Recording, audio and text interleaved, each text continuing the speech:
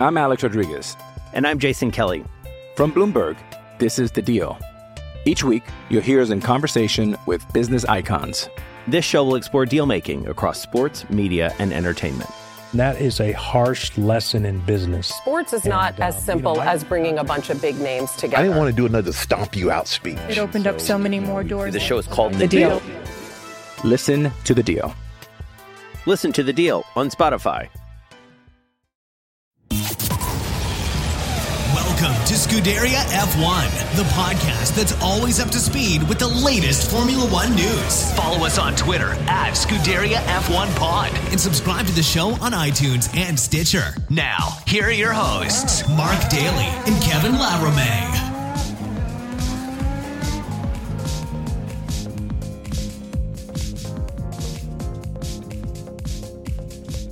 Hey everybody, what is up? Welcome to the podcast that is always up to speed with Formula One here on the Overtime Media Network. Mark Daly here, welcoming you back to the show this week. It's Friday, it's wet, it's raining, it's January in Vancouver, but hey, we're not here to talk about the weather or complain about the weather. We're here to talk about Formula One, and there are a lot of great stories going on in the F1 world this week, including a couple that I've classified as fake news, so I can't wait to get into that with you guys in a little bit here, but we are inching ever closer to the start of the season. We're now 40 days away from the Australian Grand Prix. And, well, once we get inside a month, then we can, I guess, officially get excited that the eve of the season is literally upon us. But at least in the meantime, we do have car launches to look forward to. That's going to come up in just about 2 weeks' time. Ferrari are going to launch their car in Reggio Emilia in Italy on February 11th, followed by Renault and McLaren.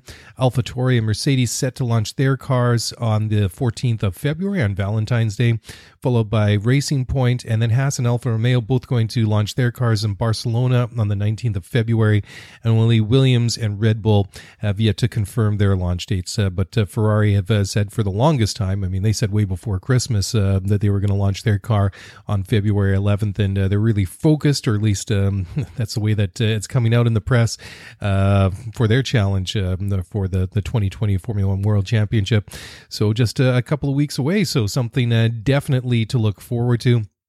Anyways, the first big item of news comes from the FIA, and that they are ready to take any action as fears over the coronavirus grow. Of course, this is an ongoing situation. The World Health Organization declaring it an emergency on Thursday, and the FIA said that they are ready to take any action necessary to protect the motor racing community. We've got the Chinese Grand Prix coming up. Well, it's not really all that far away. Chinese Grand Prix is set to go on the 16th to the 19th of April. I mean, a couple of months away. Hopefully that this coronavirus thing is well under control by then. But as of Thursday here on the west coast of North America, there was confirmed that it was almost 10,000 people have fallen ill, a couple of 100 deaths. So it's obviously quite a serious situation. So hopefully that passes very soon. But like I said, Formula One is monitoring the situation, and also you look at some of the different governments around the world. I mean, the UK Foreign Office has warned against all non-essential travel to China. In Canada, the federal government's done the same. They're organizing transport to repatriate Canadian citizens to bring them home. It's a very, very serious thing. Anyways, on Thursday this week, the FAA had the following to say, quote, following the coronavirus epidemic that broke out in China at the beginning of the year, the FAA is closely monitoring the evolving situation with relevant authorities and its member clubs under the direction of FIA Medical Commission President, Professor Gerard Sallian. The FIA will evaluate the calendar of its forthcoming races and, if necessary, take any action required to help protect the global motorsport community and the wider public. So anyways, if there's any decision that may affect the Chinese Grand Prix, that would have to come first from the race promoter in Shanghai. But like I said, I'm still a couple of months away. We're only at the end of January, and the Chinese Grand Prix is not set to go until the middle of April. So hopefully, like I say, that the crisis is well in hand and well under control by then. Anyways, moving ahead with motorsport news and specifically Formula One news, Lawrence Stroll, father of racing driver Lance, is reportedly ready to put in a £200 million bid in order to secure a 20% major stakeholder share in Aston Martin, and that could drop as early as today. Apparently, this bid is going to be considered at a board meeting, which was supposed to have happened on Thursday night, so yesterday. He's going up against a rival bidder, which is a Chinese motor manufacturer Geely. So, yeah, like I say, they're both willing up to pay up to £200 million for a 20% stake in the company, and would be able to also put some more money in while the details are finalized on the transaction. So Aston Martin is in urgent need of extra funding. Its share prices have fallen and profits have been much smaller than anticipated since an initial public offering in October 2018, which has been described by I love this the report that I found. It was described by one analyst as, quote, an abject failure. So obviously not very good. So they recently issued a profits warning stating that the 2019 numbers are going to be much worse than anticipated. So Aston Martin said that they remain in discussion with potential investors, and which may or may not involve more investment in the company and stuff like that. So anyways, they're basically neither confirming nor denying. Well, I guess they are confirming that they are talking with potential investors, but Geely, they only own significant stakes in other iconic brands like Lotus, Proton, Volvo, and they have technical partnerships across all their brands. So anyways, Stroll, he's made his money in fashion and with his business connections there, and of course he was the head of the consortium that stepped up to basically pull I guess it was obviously Force India at the time, pull them out of the jaws of almost a certain demise a couple of years ago, and they've rebranded as Racing Point,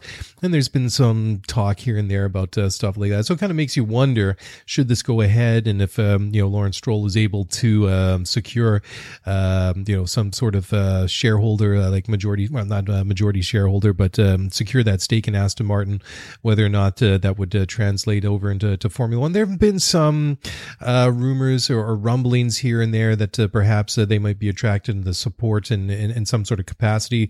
They are, of course, one of the sponsors at Red Bull, so there already is a bit of a foothold into the sport. But this will have to be one that we're going to have to wait and see how it evolves over the coming weeks and months.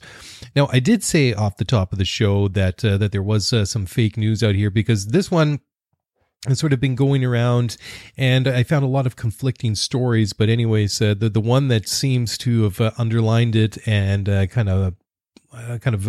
I guess overturned all the rumors and the fake news out there comes from motorsport.com, and obviously they're a very, very good source, got good connections. And this is regarding Lewis Hamilton and, well, his future, and also the future of Mercedes in Formula One. There was rumors, other stories going out. I saw them on several UK websites and publications earlier today that basically they were saying that Lewis was getting nowhere with talks with Mercedes over his new contract, that they couldn't agree on money, and that in fact Mercedes are basically getting ready to pull the plug and walk away after they have a board meeting in about 2 weeks, something like that. Anyways, the story has basically been shot out of the water now by Motorsport, and because Lewis Hamilton, both Mercedes have come out and said that the latest rumors that have been floating around there for a couple of days regarding their futures in Formula One are just not true. Anyways, Hamilton took to Instagram earlier this week, or on Thursday, to say, quote, "FYI, Toto and I have not even spoken about a contract yet. Nothing is being negotiated currently. Papers making up stories." So even the report that this was going to be a withdrawal from Formula One to save something, I think it was in the neighborhood of £770 million or something like that, that was going to be tabled at a board meeting. at Daimler, which is supposed to go on February 12th. But apparently, upon further investigation, that no meeting has been scheduled for that date. And also the chief executive Daimler has shot down any suggestion that the company was ready to pull the plug and walk away from Formula One. And Reuters asked this of Daimler CEO Ola Källenius earlier this week at a German auto industry reception in Berlin, and the answer was not true. So it has been a bit of an open secret for a couple of months that Mercedes has been considering and evaluating their future in Formula One as they move into the new era in 2021, the cost cap and all that. And what with the Concorde expiring after agreement expiring this year, this situation is no different from anyone else. Anyways, Toto Wolff had told motorsport.com, quote, "Everything indicates that we will stay, but is not a given.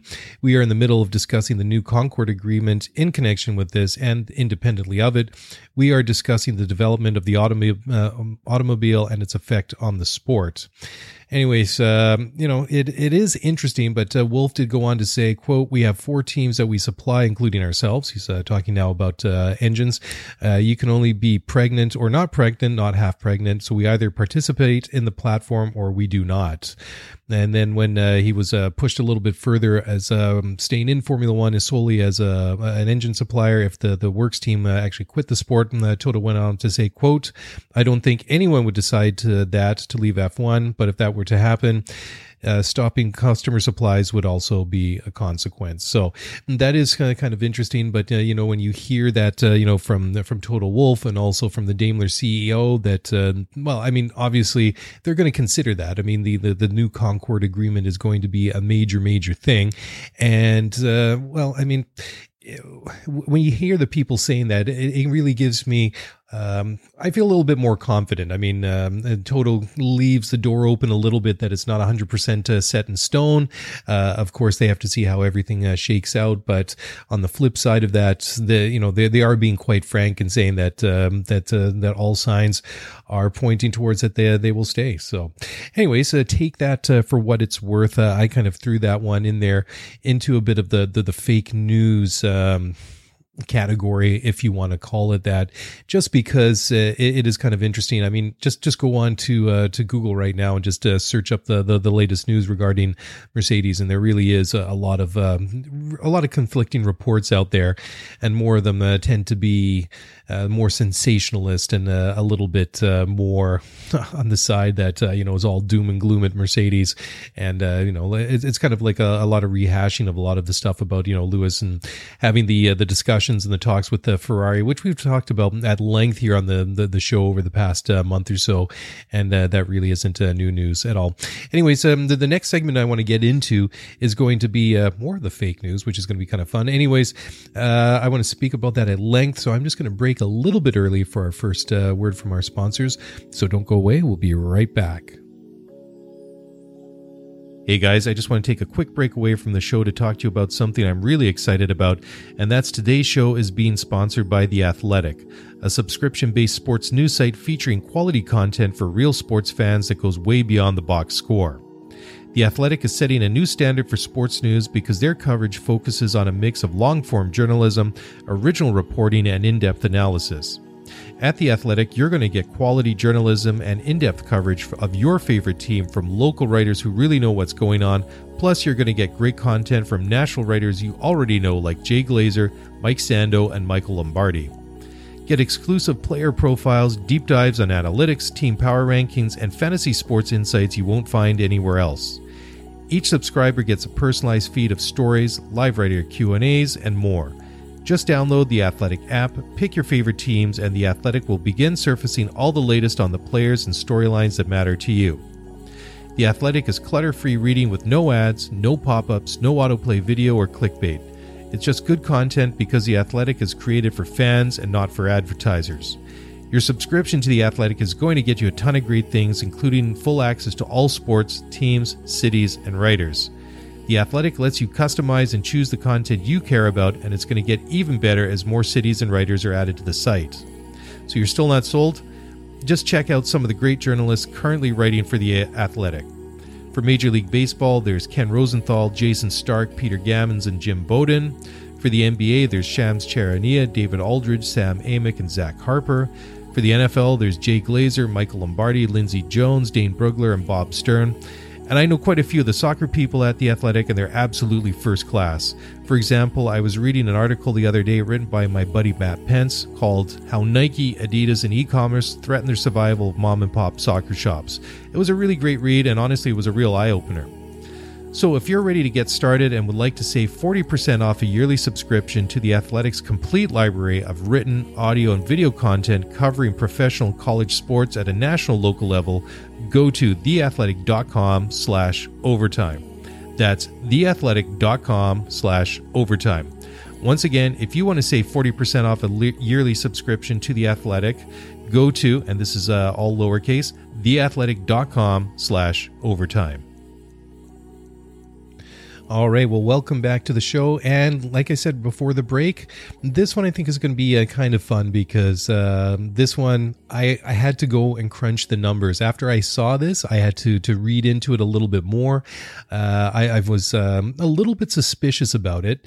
And so I had to, being, well, a bit of a number cruncher and a nerd, I had to go and work it out for myself to see whether or not this is true. So enough sort of vague, sort of skirting around the issue here. And this was from the mouth of Fernando Alonso, who said earlier this week that rival drivers in Formula One are not exploiting what he calls Lewis Hamilton's weaknesses. He feels that Lewis has weak points that haven't been exploited by his rivals in Formula One. And this was when he was asked to assess his recent achievements by F1 Racing Magazine. And it is interesting what he had to say. He said he acknowledged that Lewis had raised his level in the past couple of years. And he feels that he did that especially in 2019 when he felt that the W10 was not one of the most dominant Mercedes cars that they've fielded compared to the past couple of seasons. And he goes on to say if Lewis can't win, he's usually a very close second, not 20 seconds or 30 seconds further back, which usually happens if the situation is reversed and Lewis is in the lead. Then Valtteri Bottas is, if he's in second place, he's usually a good distance behind him. Anyways, this is the part where it gets really, really interesting for me. And Alonso goes on to say, quote, he still has some weak points that have not been stressed yet. No one is pressing that button, that weakness. He starts the year slowly and no one takes the benefit of that. We all get excited that this will be the year of Bottas, but it's not. It would be nice to compete against Lewis in a proper fight. Maybe his weak points are not real and everything is calculated, but it would be nice to discover. So that's what I thought was really interesting is when he said that he starts the year slowly and no one takes the benefit of that. So what I decided to do was to go back and look at the first 5 races of the year, going back to 2014. I didn't go back as far as 2008, Lewis's first championship season, because that's a completely different era in Formula One. So I just decided instead to look at the V6 turbo hybrid era and this unprecedented dominance of Mercedes over that time. Anyways, if you go back to 2014, out of the first 5 races, Lewis had 1 retirement and 4 first places. That first retirement came at the Australian Grand Prix, in which he had a cylinder go on him right at the very, very beginning of the race and retired in lap number 2. Anyways, over the first 5 races, 100 points. 2015, 3 firsts, 2 seconds, 111 points. 2016, now this is the one that is the total outlier. So through the first 5 races, he started with a second, a third, a 7th, a second, and then he had a retirement, and then he had a 3rd place. So, not a great start to the season for Lewis there. Anyways, the 7th, that was at the Chinese Grand Prix, and there's a bit of a theme when you look at it over the years where he's had, not the greatest start to the year. The Chinese Grand Prix has been a couple of them, but 2016, he had a damaged front wing after an incident we had with Felipe Nasr on the first lap. and he never really recovered from that. He never got higher than 5th, eventually finished 7th. And then also in 2016, in that 5th race, he retired from that one. But of course, if you remember back to that race, that is when he and Nico Rosberg crashed on the opening lap. And I think it was in turn 3 at Barcelona. They both went off into the gravel. So that obviously not a great start to the season. 2017, a 2nd, a 1st, a 2nd, a 4th at the Russian Grand Prix, but he was a way back, but he'd struggled with overheating all race long. So it was basically, just manage the car and bring it home. And then after that, another 1st, 2018, 2nd, 3rd, 4th, and then the last 2 races out of that first 5 races of the season, 2 wins, so 95 points there. And then last year, that's why I thought it was interesting. Alonso said that, he said that the car wasn't as dominant in 2019, but Lewis, 2019 through the first 5 races of the year, 3 first places, 2 second places, and 111 points. So if you take all of those 6 seasons and you average them out, he manages 95 points. He averages 95 points through the first 5 races of the year. I mean, really, really repeatable stuff. I mean, 100 points, 111, 57, 98, 95, 111. Obviously, 2016 is the outlier there. And if you remember, after the first 4 or 5 races, Nico Rosberg had his fortunes were very much the flip side of Lewis's, and he'd built up I think it was about a 43-point lead at that point. And obviously he didn't win the championship at that point. I remember him being asked after, I think it was the 4th race of the year, that if, considering the point gap that he had or the lead he had in the world championship at that point, historically stats suggested that he would go on to win the world championship. And he was kind of coy about it. He kind of played it down a little bit, saying that, there was still a very long way to go and all that sort of stuff. But anyways, I mean, Lewis was able to really fight back. I mean, at the end of the year, Nico did win that the world championship, 385 points, only 5 more than Lewis Hamilton. But this is where it gets even more interesting. So I know that the schedule has fluctuated a little bit in terms of the total number of races. We started out way back in 2014 with 19 races, 21. We've had 20 in there a couple times. It basically, over the past 6 seasons, it's basically averaged out to 20 races a year. So if you take that 95 points that he's averaged over those first 5 years and extrapolate that works out to 381 points. And when you look at who finished second in the world championship, he wins all of those years. If he had 381 points, he would have beaten everybody, including himself in 2016, because way back in 2014, Nico Rosberg had 317 points, second in the world championship. Year after, 2015, Nico 322. In 2016, Lewis had 380 points, so 381. He still would have been world champion. Vettel had 317 points and 320 points respectively in 2017 and 2018, and Valtteri Bottas has 326 points in 2019. So Lewis, I mean, just based on that, and that's why I think it's a really peculiar comment about Fernando Alonso saying that he starts the season slowly. And well, when you break it down and look at it over 6 seasons, 5 races, there's 30 races right there. I mean, that's very, very repeatable stuff. And I know that the spread goes from like I say, take out 57, from 2016, and you still have, you take that one out, it's going to be pretty much he's averaging 100 points through those first 5 races of the year. And, that's a lot. I mean, he's doing really building up his lead in the world championship, or really,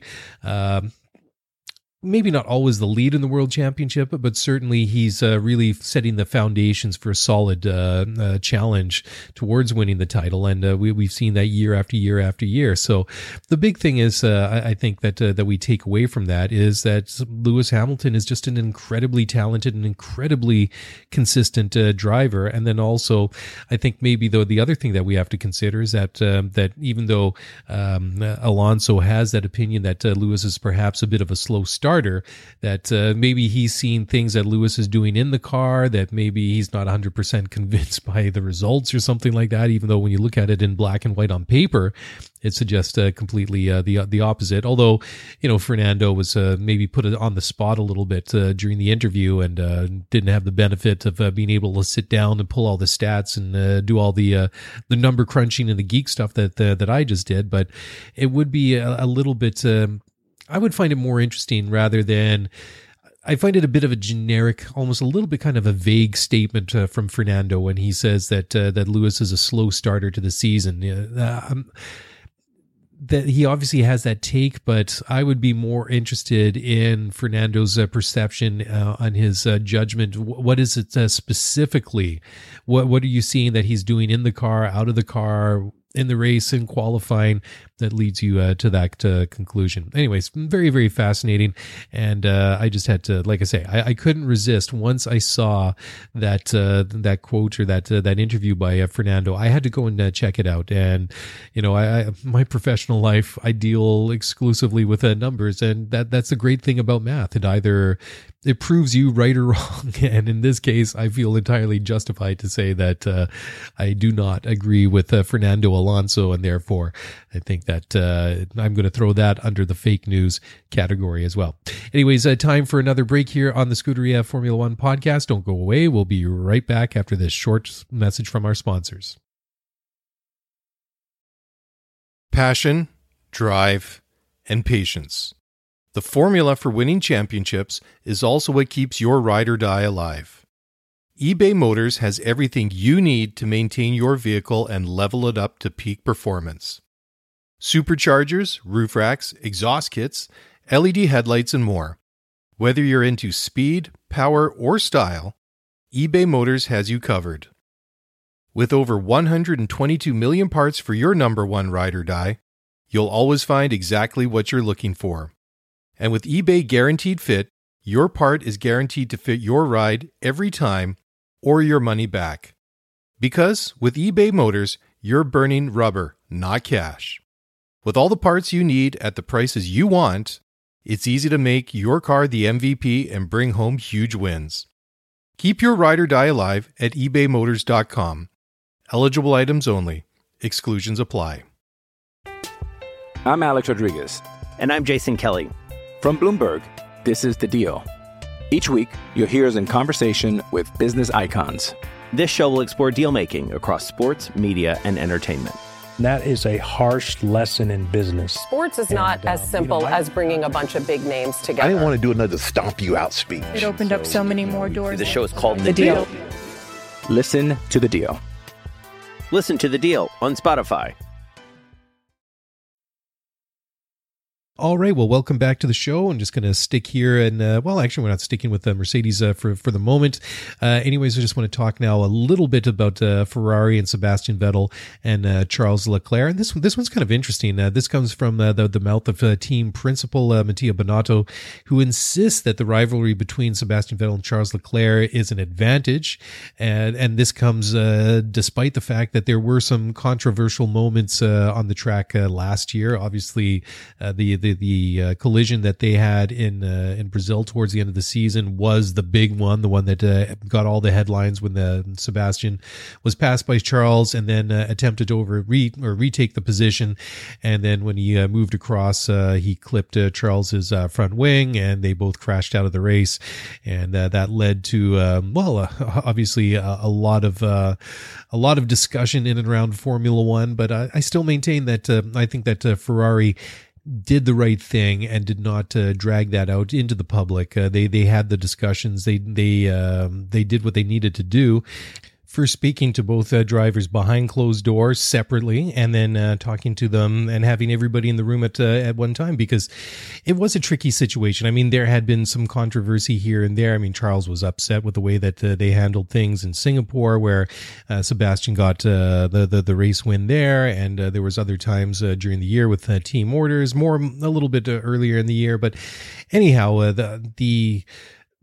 that was kind of a flashpoint, right? I mean, it's never good to well, it obviously is the worst thing that you can do is to have an accident and crash out of the race. But the even worse part of that is when you have an accident and you crash into your teammate and both of the cars go out of the race. So I mean, it was just an embarrassing moment for Ferrari, which kind of, for me, I think it kind of summed up the season as a whole. It was frustrating. It was just another thing that shouldn't have gone wrong, that did go wrong.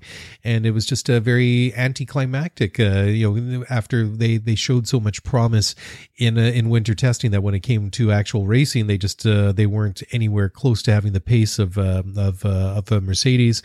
And at times they didn't even have the pace to match the Red Bull. And it took a long time in the season, before they became competitive. Vettel had some moments, and Charles, just impressed all season long, but it was starting to boil over a little bit. Some of these disagreements that they'd been having, some of the unhappier parts, the maybe a little bit of mistrust or suspicion and frustration on Charles's behalf after Singapore. All these sorts of things, they all add up, and it really had the potential to boil over. Anyways, I'm starting to ramble a little bit. Point is, I think that they really handled the situation well when it could have really blown up. I mean, it sounds that even though that they've had their issues, that it's manageable, and it's not going to become another Hamilton-Rosberg situation, because that was still going back and thinking about the 3 seasons that they raced together in, well, especially in the turbo hybrid era, when they became so dominant, Mercedes, that it was just really those two that were fighting for race wins more often than not. And well, I mean, it's still basically the same when it comes to Mercedes. I mean, it's still basically the Bottas and Hamilton that basically you would expect them to have or take the checkered flag at the end of the race. But it was just really amazing just how bad the relationship between Rosberg and Hamilton was, and just all the incidents that they had at Spa, in Spain, in Austria. The examples are numerous, and the fact that it got so bad that they actually had to take these guys aside and then publicly say that if things don't improve, that we're willing to part ways with one or both of these guys. And honestly, despite everything that happened, that I know that Lewis has won a bunch of world titles since then, but even so, I mean, at the time when he was just a double world champion, I mean, only 2 world championships, right? That they'd be willing to part ways with them, because I mean, I don't think there was ever any real question who was the better of the 2 drivers. I think that maybe that Rosberg was a little bit closer to Hamilton in terms of pace. I think that he pushed Lewis a little bit better at times than Valtteri Bottas does on a regular basis. But the point was, they just got the relationships between them was just so bad. I mean, it was just toxic is the word that always comes to mind when I think about the Hamilton and Rosberg years, and that's really, I was starting to really keep an eye on the situation of Ferrari. How are they going to start handling that between Sebastian Vettel and Charles Leclerc? Because I had the feeling that, and I don't have any indication otherwise, but I certainly had the feeling that it had the potential to start going sour, start going bad, if they didn't step in there and do something sooner. Anyways, Mattia Binotto had the following to say, quote, "If I look at the 2 drivers at the moment and how they are behaving together, it works very well. There's a good spirit, a good benchmark, and in qualifying, when Charles is disappointed that he's behind Seb, it is good and positive. But between the two, after all the Polomex, that we may have read in the newspaper about the radio communication. That is one point that is not a concern at all. In fact, it is the opposite. It is a good lineup as well, quite different in terms of experience driving. For us, that is an advantage. And of course, I mean, anytime you have a driver like Charles Leclerc, obviously very, very talented, obviously very, very quick, and he looks like he's got all the attributes to do some amazing things in Formula One, despite being a guy that's still in his early 20s. He's going to be at Ferrari at least until 2024. I mean, the sky's the limit. I mean, he still has his whole career ahead of him. I mean, you look at Lewis Hamilton, 13 years older than Charles Leclerc, 22 for Leclerc, 35 for Lewis Hamilton. I mean, and Lewis is not showing any sign of slowing down. So, I mean, Charles, obviously one of the superstars, not only of the present, but also the future of Formula One. But then you put him against a guy next to a guy like Sebastian Vettel. I mean, he's a 4-time world champion. I mean, say what you will about Sebastian and the problems that he's had over the past 18 months or so.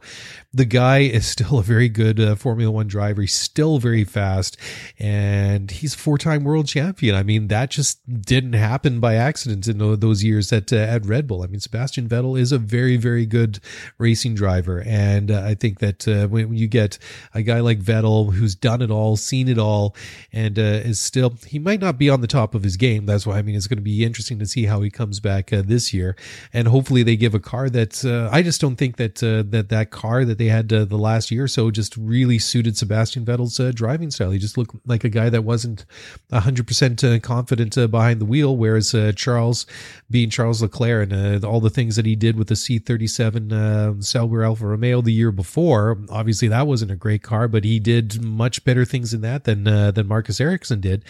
Anyways, I think that the SF90 was maybe a little bit better suited to Charles Leclerc and his driving style than Sebastian Vettel. And if they can improve upon that car, and hopefully they do for their own sake, that Vettel will be able to find some of his mojo again and do some of the things that we've been able to see. Because I mean, it's been weird to see him struggle the way that he has, and really have some of these horrendous results when, we're used to seeing Sebastian Vettel winning races, winning world championships. But still, I mean, that is something that a guy like Charles Leclerc can learn from. I mean, Sebastian in his early 30s, not going to, a couple of years Lewis's junior, but still, I mean, to have a guy that's young, raw talent, still learning, and that's the thing about Charles Leclerc. I mean, he's still so young at 22, and we've seen how good and how fast this guy is already, and it just makes me wonder, like, how much more are we going to see from Charles Leclerc as he gets older, as he matures, as he learns his craft even more. And that's why I think having him in the same team as Sebastian Vettel at Ferrari is just a really, really good situation, for both of them and for the team. And that's why it was absolutely crucial for them to step in and solve that situation in Brazil before any sort of bitterness or any resentment from whichever side really boiled over and spoiled something that I think could still be a very, very good situation. Anyways, Binotto went on to say, quote, "You have to accept them because that is obvious. They are top drivers and they are there to do their best and to win. So what's important for me is that they understand what the overall objective and understand more about the overall situation in the race. Arguing on the radio is never the best because when you are in the car, you do not have the full picture, so then it's a matter of trusting the team, even if you make mistakes, as the drivers may make them." So anyways, interesting look behind the scenes and thoughts from Matteo Binotto regarding Sebastian Vettel and Charles Leclerc. Anyways, time for one final break on the show here, and then we're going to start shutting it down. So don't go away. We'll be back in just a moment. At Evernorth Health Services, we believe costs shouldn't get in the way of life-changing care, and we're doing everything in our power to make it possible. Behavioral health solutions that also keep your projections at their best? It's possible. Pharmacy benefits that benefit your bottom line? It's possible. Complex specialty care that cares about your ROI? It's possible. Because we're already doing it. All while saving businesses billions. That's Wonder made possible. Learn more at evernorth.com/wonder.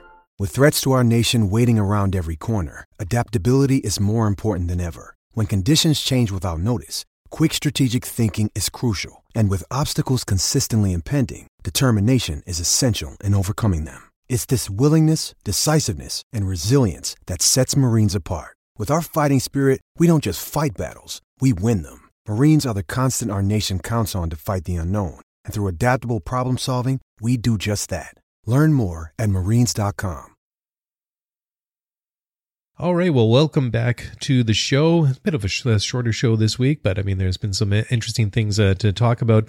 Anyways, there's some McLaren news to talk about, and Lando Norris was saying on the Autosport podcast earlier this week that he really feels that McLaren, like the team, has got their confidence back, and that you have to really think that that is the case. I mean, this one's been a team that has really come out of the abyss. I mean, those years that they had with the Honda engine, those 3 seasons it was really, really difficult to watch. I mean, not that I have any, stake in, McLaren to see them succeed other than maybe personal enjoyment, but to see a team that has, done so many good things in Formula One, won so many races, won so many championships, and then to see them really fall off the edge like they did was just really, really painful to watch. And this past year and a bit really, I think, has been a good indication and a good sign that things are really starting to turn around for them. And I know that I've probably said it several times on the show now, but I really give a lot of credit to Zach Brown for doing the job that he's done. I mean, to me, he just seems like a guy that goes out there, does what needs to be done, and he's not really there to really go and try and make a name for himself. He's there to do the right thing and help the team and get the right people in there to do the job and do their jobs, more to the point, so they can have a competitive car to have better results. And we definitely saw that manifest more in 2019. I mean, there were some indications even in 2018, but 2019 I think was the first positive step forward. So of course that is the one season. Was that a bit of a flash in the pan? Is this something we're going to see again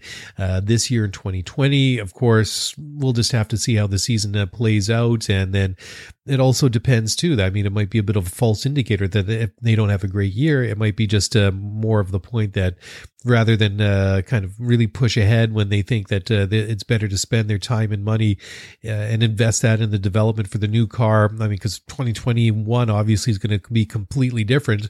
They might just decide at some point, okay, well, the car is what it is right now. We're not going to develop too much more in the car for this year. We're going to put all those resources or more resources into the 2021 car rather than the different iterations and variations that the car undergoes throughout the entire season. So I mean that may not be this season may not be the best indicator, because like I say, I mean, if they don't have a great year, it may not be that the car isn't great. There's just basically could be the refocusing of energies elsewhere. But just in general, I mean, they have some very good people there with like James Key that came over from Toro Rosso.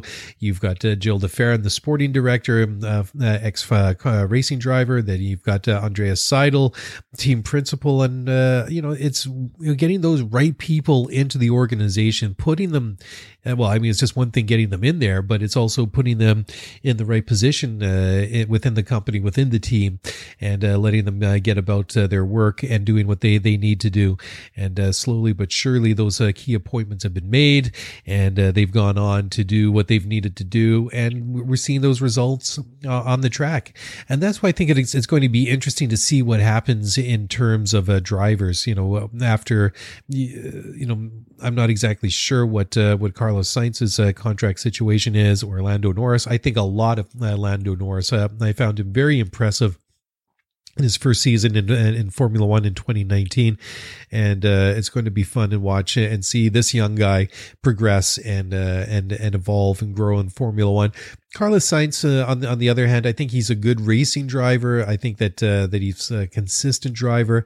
I don't really think he's the kind of guy that's really going to light it up and really storm or take Formula One by storm. I think that he can be counted on to be, bring points home from the team, but I just don't know if he's really that caliber of a driver. He's obviously a good driver. I just don't. I don't really count him in that sort of that top tier of drivers in Formula One. I mean, it's obvious who all those guys would be, but that would be for me maybe one area that's maybe deserves a little bit more scrutiny and keeping an eye on over the season. I mean, the only knock against Lando Norris, and this is just maybe being a little bit picky more than anything, is just his age, maybe his I don't want to say lack of experience in Formula One. I mean, he's already got a season under his belt, but it's just age and just him just learning his craft and becoming a more mature racing driver. But I just don't know how much more we're going to see from Carlos Sainz. I expect to see more out of Lando Norris over this year and going forward. I just don't know if we can expect to see the same from Sainz. Anyways, I think that to make a long story short, I do think that Lando does have it right when he says that the team has got their confidence back.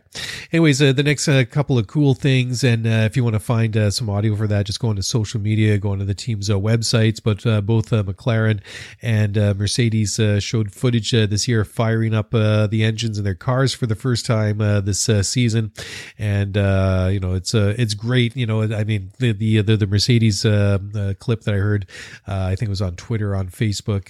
There was no associated video with it. It was just the engine sound, and it was great. It was good to hear. Wasn't any super high revs or anything, but it was cool to hear also the McLaren do the same thing. And they did have the following to say. This came from Andreas Seidel, quote, "Together with our colleagues from Renault, we successfully fired up the new car today for the first time. As it is every year, this is an important milestone. We have plenty of hard work ahead of us over the coming weeks, but it's great to see the commitment inside the team and everything going to plan as we continue to prepare the car for launch and the first tests." And there you go. So Ferrari, same thing. They fired up their car already. So slowly but surely, we are starting to see the first signs of the 2020 season, even though if it's just engine fire-ups, next car launches, and it's winter testing. So you can tell I'm getting excited just talking about it. Anyways, when it came to Mercedes, it was good to see.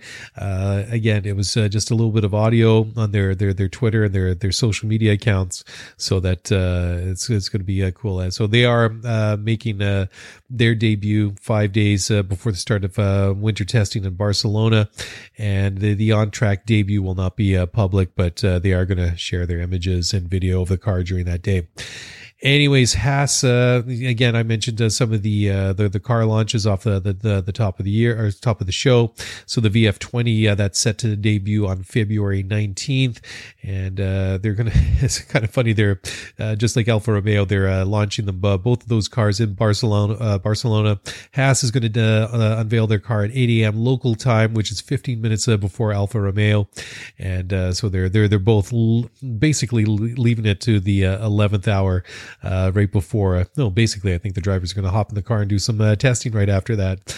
But Haas is going to be another one that's going to be interesting to watch, because I mean, their season last year in 2019 was very, very disappointing. So they've, in my mind, I think they've got a lot to prove this year, and they've struggled a little bit since they've come into Formula One. I know they've been in for several years now, but they really have not been able to really progress forward. I mean, they do have all the support from Ferrari and all that, but it hasn't really translated to more consistent results on the track, and they're kind of ups and downs. I mean, their form seems to fluctuate a little bit more than other teams. Anyways, that's just maybe that's my imagination, but certainly 2019 was not a good year for Haas. Anyways, I'm going to leave it there and shut it down for this week. Thank you very much, as always, for downloading and listening to the show. If you want to do us a favor and show and lend some support, the easiest way to do that is go over to Apple Podcasts or wherever you download and listen to your shows, and leave us a 5-star rating and review if you like the show. That would be great. It certainly helps us grow it and become more visible, and we appreciate all the support that you lend us. Anyways, if you want to get in touch, if you have any comments or feedback, the easiest way is to get in touch via email at scuderiaf1pod@gmail.com, or also for shorter messages, you can also get a hold of us on Twitter at scuderiaf1pod. And that's it. That's a wrap. As I said, thank you so much for listening. Have a great weekend, and I'll talk to you again this time next week. Ciao.